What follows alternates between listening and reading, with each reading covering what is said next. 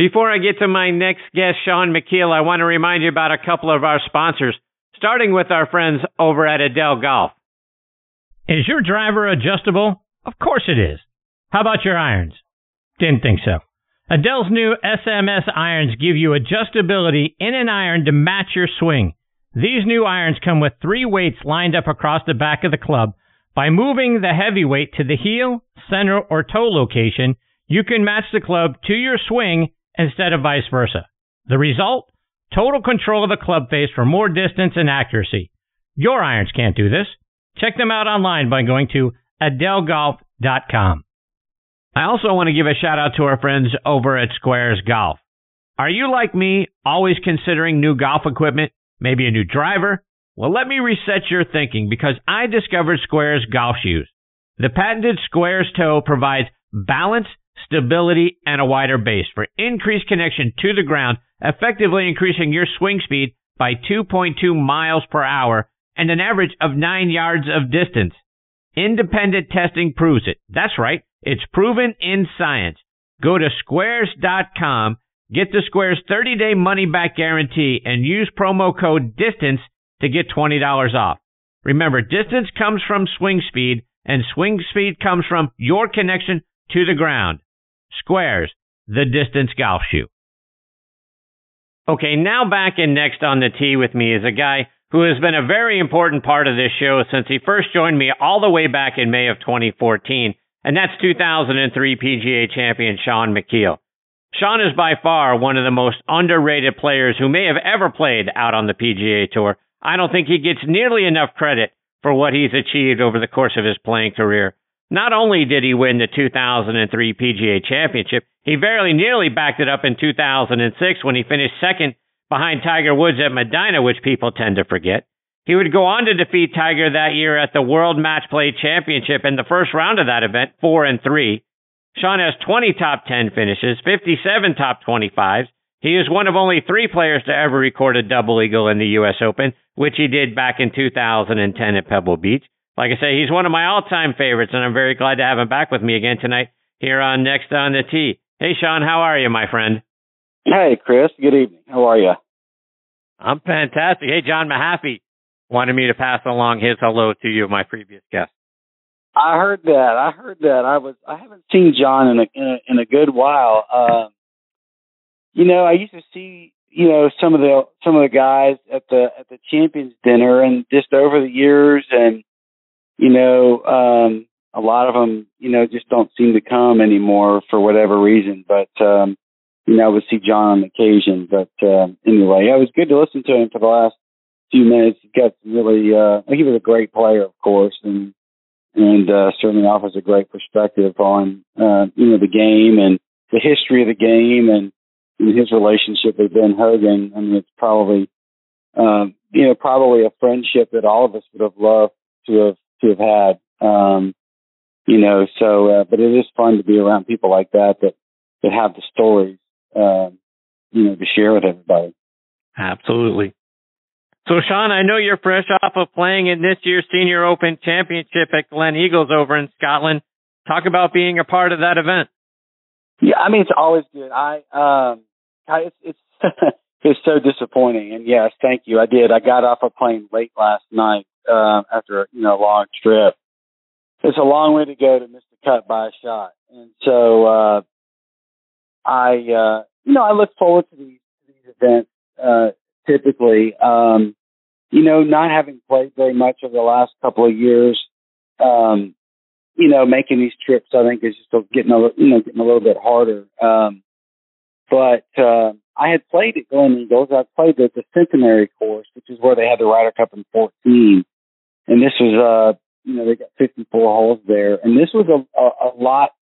It was an inland links course, kind of pot bunkers, scattered about. I mean, they weren't as penal as some that you might find in other places. But 12 or 13 blind shots off the tee, which was always interesting. So, a bit of run. They had a bit of rain on Sunday, but, it's always good. I think it's tough at my age now to get over there. And I didn't get there till Monday, and I think I kind of paid the price for that. The jet lag thing is real. And, so you got to be on your game. I mean, these guys play very well still, especially the locals over there. And Darren Clark got it done. So I enjoy, I've always enjoyed major championship golf. I understand it's a senior major, but the feeling is the same. You're playing with a lot of other players that have won major championships and had great careers, Hall of Fame careers. And, as you know, I have traveled my whole life. I've played golf in, outside of North America, 31, 32, 33 other countries in my career. And I've always enjoyed that. I really have. I enjoy playing other courses. I've been in other countries, meeting, other people, just always something I've enjoyed doing. But as you get on these planes, as you get older, it just gets a bit more difficult. But it really is kind of a fantastic place, to be over in Scotland. Shaun, you played in the Open when it was held at St. Andrews back in 2005. What was it like the first time you stood on the first tee at the home of golf and then put a peg in the ground?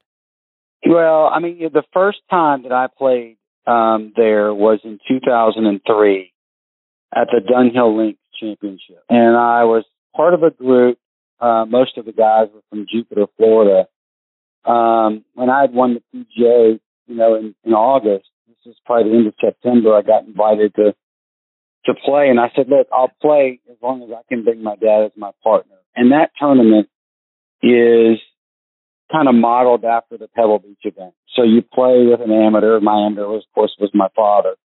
And you play Kings Barnes, Carnoustie, and St. Andrews. It's three fantastic courses. So to be able to share kind of my first experience at the home of golf with my dad, and the other guys as well. But it was just really cool for my dad to be there. And look, you step on the tee, and I'm no golf historian.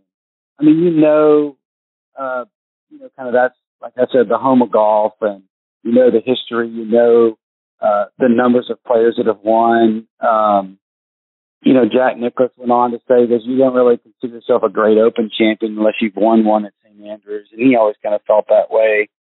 There's a big affinity for that particular town and the golf course. And it's interesting to kind of see how it holds up to the younger players. So that was what was so interesting about it a couple of weeks ago. But, it's just, it's fascinating really to play. That style of golf, I'd never really played that style of golf before. And, running the balls up, sometimes the fairways are faster than the greens. So it takes a little bit of preparation, probably a lot more preparation, a little bit more trust. In the local caddies, they're telling you aim over here, and it seems kind of, counterintuitive to be aiming at a control tower that's a mile away on Lucas Air Force Base, and it would be the top of this gorse bush, but you kind of go with it. And it's fun. It's fun golf. Of course, until you get to the tournament. Most of the tournaments are fun until Thursday shows up. But, it's just, going around the RNA clubhouse and just seeing the history, and the town is as important really as the golf course, because it's a public park basically. St. Andrews is a park, and not long after Cameron Smith won, there were people walking the dogs out on the 17th fairway. It's just a fantastic place, and there's a sense of pride there about not only professional golf but just the history of the game and what it means to people around the world. And I think, it's just a really, really neat place to go and play. And the good thing is it's easy to walk. Now, you just want to make sure you get it on good weather days. But it really is just truly a fantastic place to be. And it's a bucket list item for anybody that's looking for a place to play. Shaun, you mentioned earlier about the other countries that you've traveled to and played in, and I want to take you back to 1998. You won the Singapore Open that year, and that's a pretty big tournament. Other winners, you got several other major champions that have won there. Adam Scott, Angel Cabrera, Sergio Garcia. A couple years ago, Matt Kuchar goes over there. He gets a win in 2020. Talk about going over there and then getting that win. Well, I had played twice on the PGA Tour in both 1994 and 1997. So I was a couple years out of college in my first year. And it really took me a while to kind of get my feet really under me. And I think just my personality, as I've gotten older, I've kind of realized, golly, I just was not ready for it. I mean, my ball striking and things like that were pretty, were great, but I just didn't handle some of the things, some of the crowds and all that stuff in the first couple of years. So after I lost my card in 97, I was talking with a friend of mine who I had gotten to know. We shared the same manager, and then Charlie. And Charlie was Korean. I think he was born in L.A., or he could have been born in Korea and moved to L.A. early on in his life. And I was looking for a place to play. And I had missed out at Q school. I just, not played well in 97. And of course, when you don't play well for a year, it's kind of hard to get back to the tour school. So they convinced me to go travel, or Richard, as my manager, convinced me to go travel and go to the European tour, or the Asian tour school, which was in Kuala Lumpur. Now, I've never been to Kuala Lumpur, but anyway, I got on a plane, went over there. Really restrictive tour at the time. I believe that there were only, in any one particular event, probably a field of 144. You could have, I think there were 35 non-Asians that could play. Now, that sounds a little bit funny, I get that, but that's kind of how it was. 35 non-Asian players per event, because it's the Asian tour. They really wanted to focus on their players, but they did allow it to be open.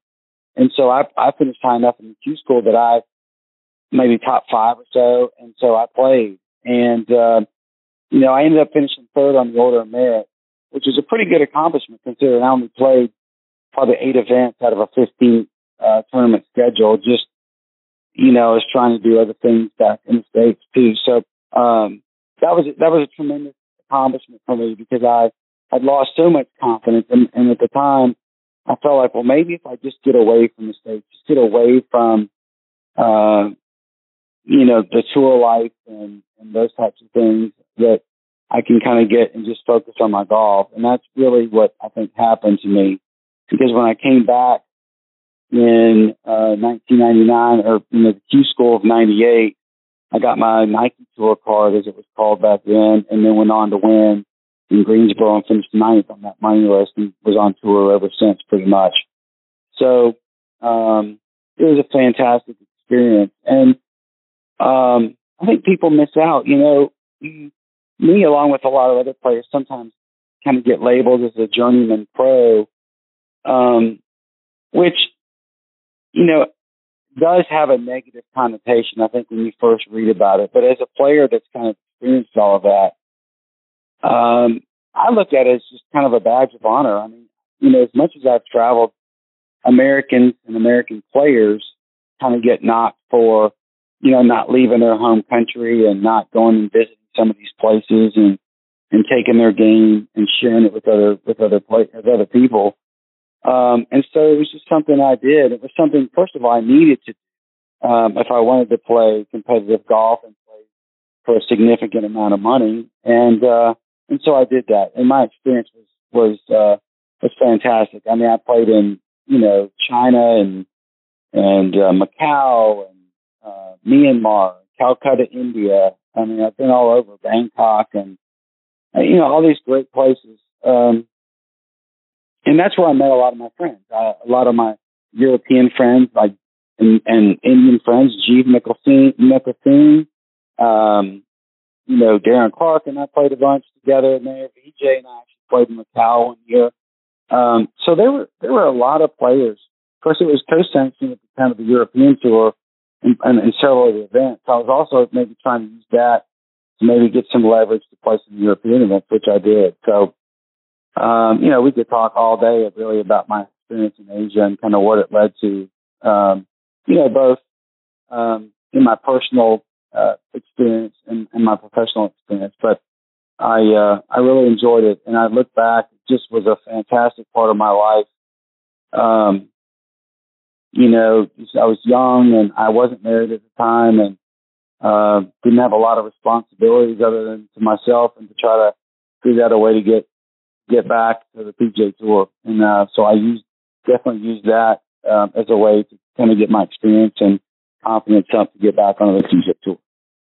Shaun, one more before I let you go. And obviously, live golf is all the rage right now, all the talk of golf. Aside from all of the issues and the money and all of that sort of thing, when you look at what Greg Norman and that tour is doing, are there anything that you witnessed or you're reading about or seeing that you say, you know what, that's a pretty good idea?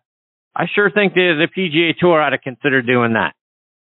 I mean, I don't know. I mean, I heard some of the comments John had, and I might take disagreement with some of the things he said. But I don't know. I mean, it's so different. I mean, golf is such a different sport, a different type of sport. It's always been kind of an individual sport. And you have these team events, every other year, or at least the Ryder Cup's every other year. And then you get the President's Cup.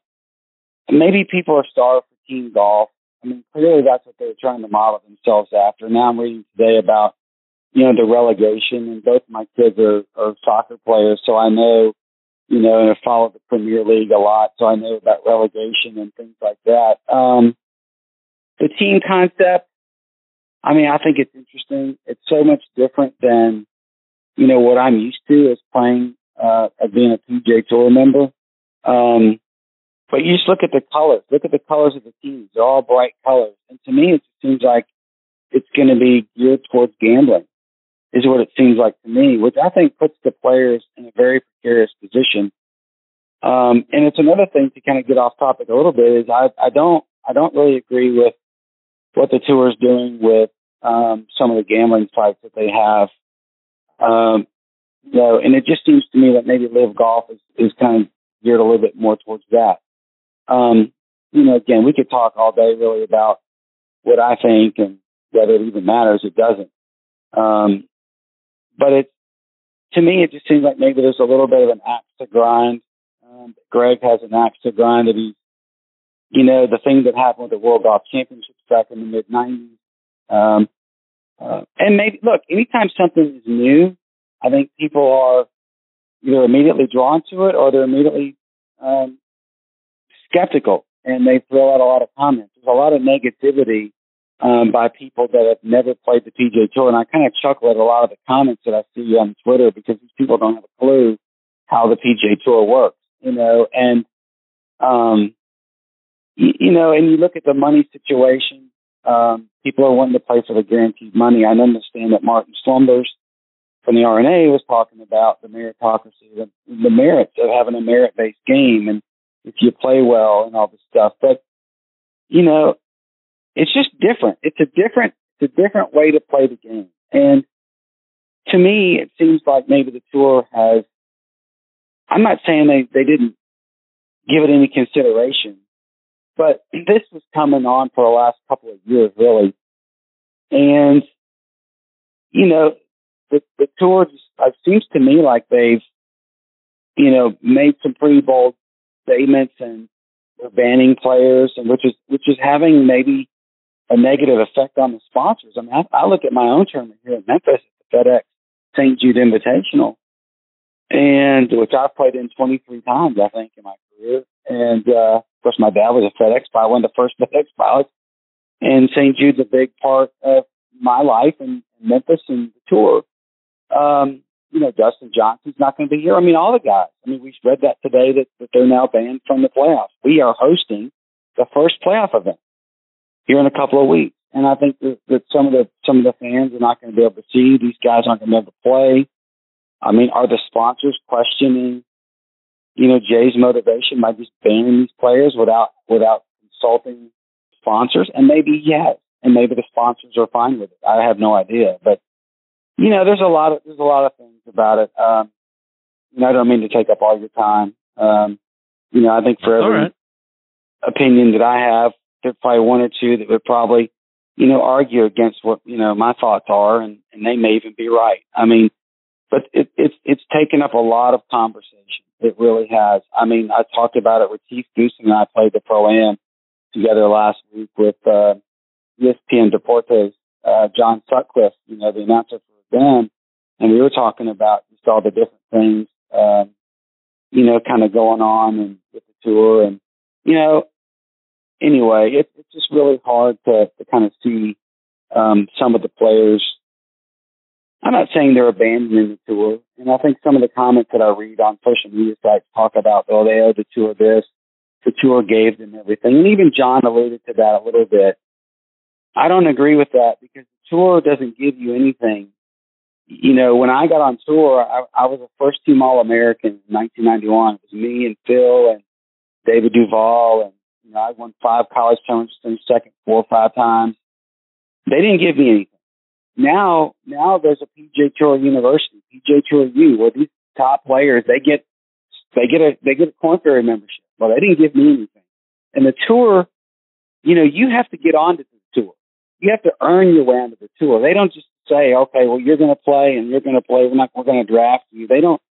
You have to earn everything. I mean, the tour provided an opportunity and a place to play that had been around. I mean, professional golf and the tour have been around since the 50s, 40s, 50s, when the guys broke away. And then thankful to Jack and Arnold, and then, thanks go out to, Gary McCord for, going from basically 60 exempt players to 125 exempt players. Or, I may have my numbers a little bit off, but, it was the players that did that. I mean, it wasn't the tour said, oh, let's increase the field size. Then guess what now?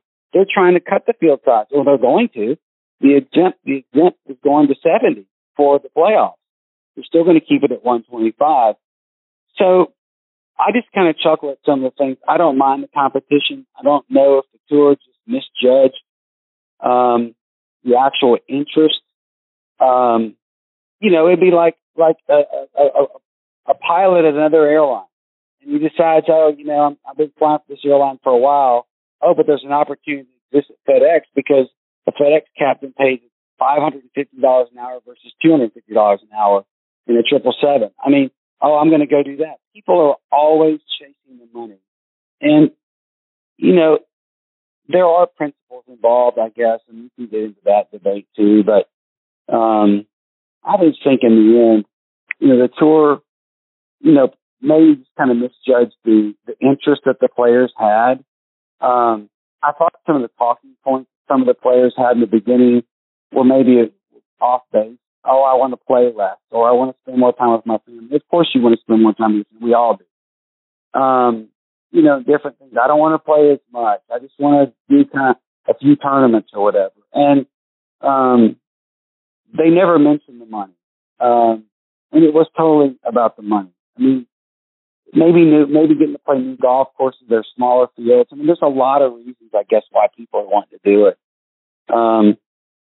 But the longer that it goes on, the more players they continue to, kind of get to join, really is going to have an impact on the tour and the sponsors that continue to put up the money for the players to play for, the fans, the charities, the kids, the new kids that are trying to play the game.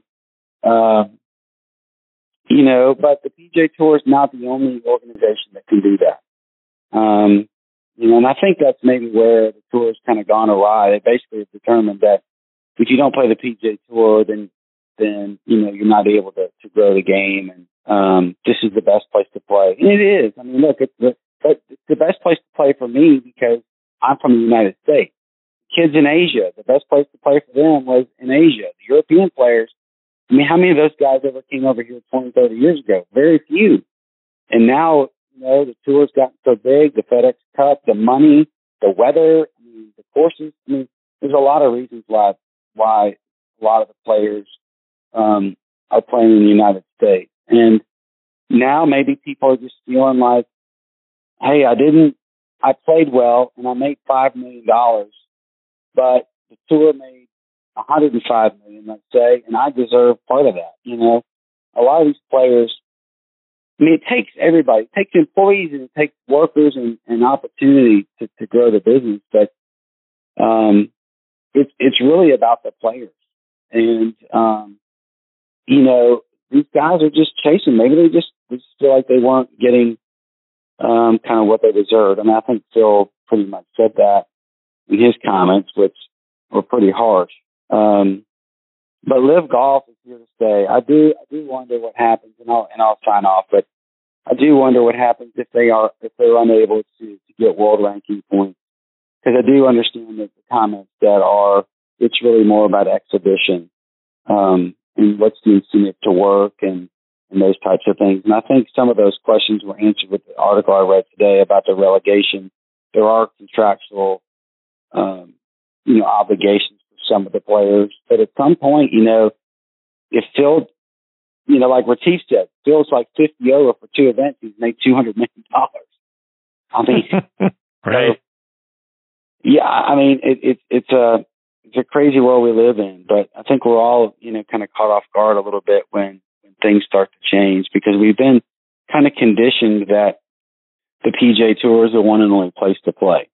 And that's just not true. I mean, I can say, because I've experienced it. I've played in Asia, I've played in Europe, I've played in South America, I've played in Australia. So, and I'll just say this too, a lot of the tours are basically dead. I mean, I look at what's happened with Australia. I mean, not any golf. I mean, there used to be 4 or 5 great events that played there. South Africa had some great events. That's where I started my career. I turned pro in 1992, in January of 92, and I immediately went to South Africa to play the Sunshine Tour. And they've been rescued by the European Tour. But I'll just get back, is that, I was conditioned to play in the States and at the highest level on the PGA Tour. And so I don't know if I blame these guys or not. The guys that are going have plenty of money. And it's just kind of the rich get richer. And so, if this is really about kind of Greg's axe to grind, I don't really know, but he believes in his product, and he's providing an opportunity for players and to show off their talents and share their experiences with the fans and those types of things. So, 20 years down the road, if it's still around, maybe we find out it's not such a bad thing. But I'm probably in the minority in that right now, at least in the beginning. Shaun, before I let you go, remind our listeners how they can stay up to date with the things that you're doing and follow you on social media and online as well. Yeah, you can find me. Just type my name in; it'll pop up somewhere. I mean, I'm proudly a boring follow. I'm more of a follower. I enjoy reading other people's commentary. Anyway, that's, you can always find me. Shaun, I can't thank you enough for your time tonight. I hope I get the privilege of catching up with you again real soon. You've been very important to the history of this show, and you've always been so generous over the years, like I say, going all the way back to 2014. So thank you so much for being here tonight, and I'm already looking forward to next time, my friend. That's great, Chris. I can't believe it's been that long, but it's always enjoyable to be part of your show. Glad you're doing so well with it. Take care, Shaun. All the best to you and your family. We'll catch up soon. All right. Take care. See you. See you, Shaun. That's a great Shaun Micheel. You can follow him on Twitter at Shaun Micheel PGA. A great guy, very underrated for over the course of his career. And like I say, he's been on since the very beginning of this show. So I'm very, very much appreciated his time and looking forward to catching up with him again soon.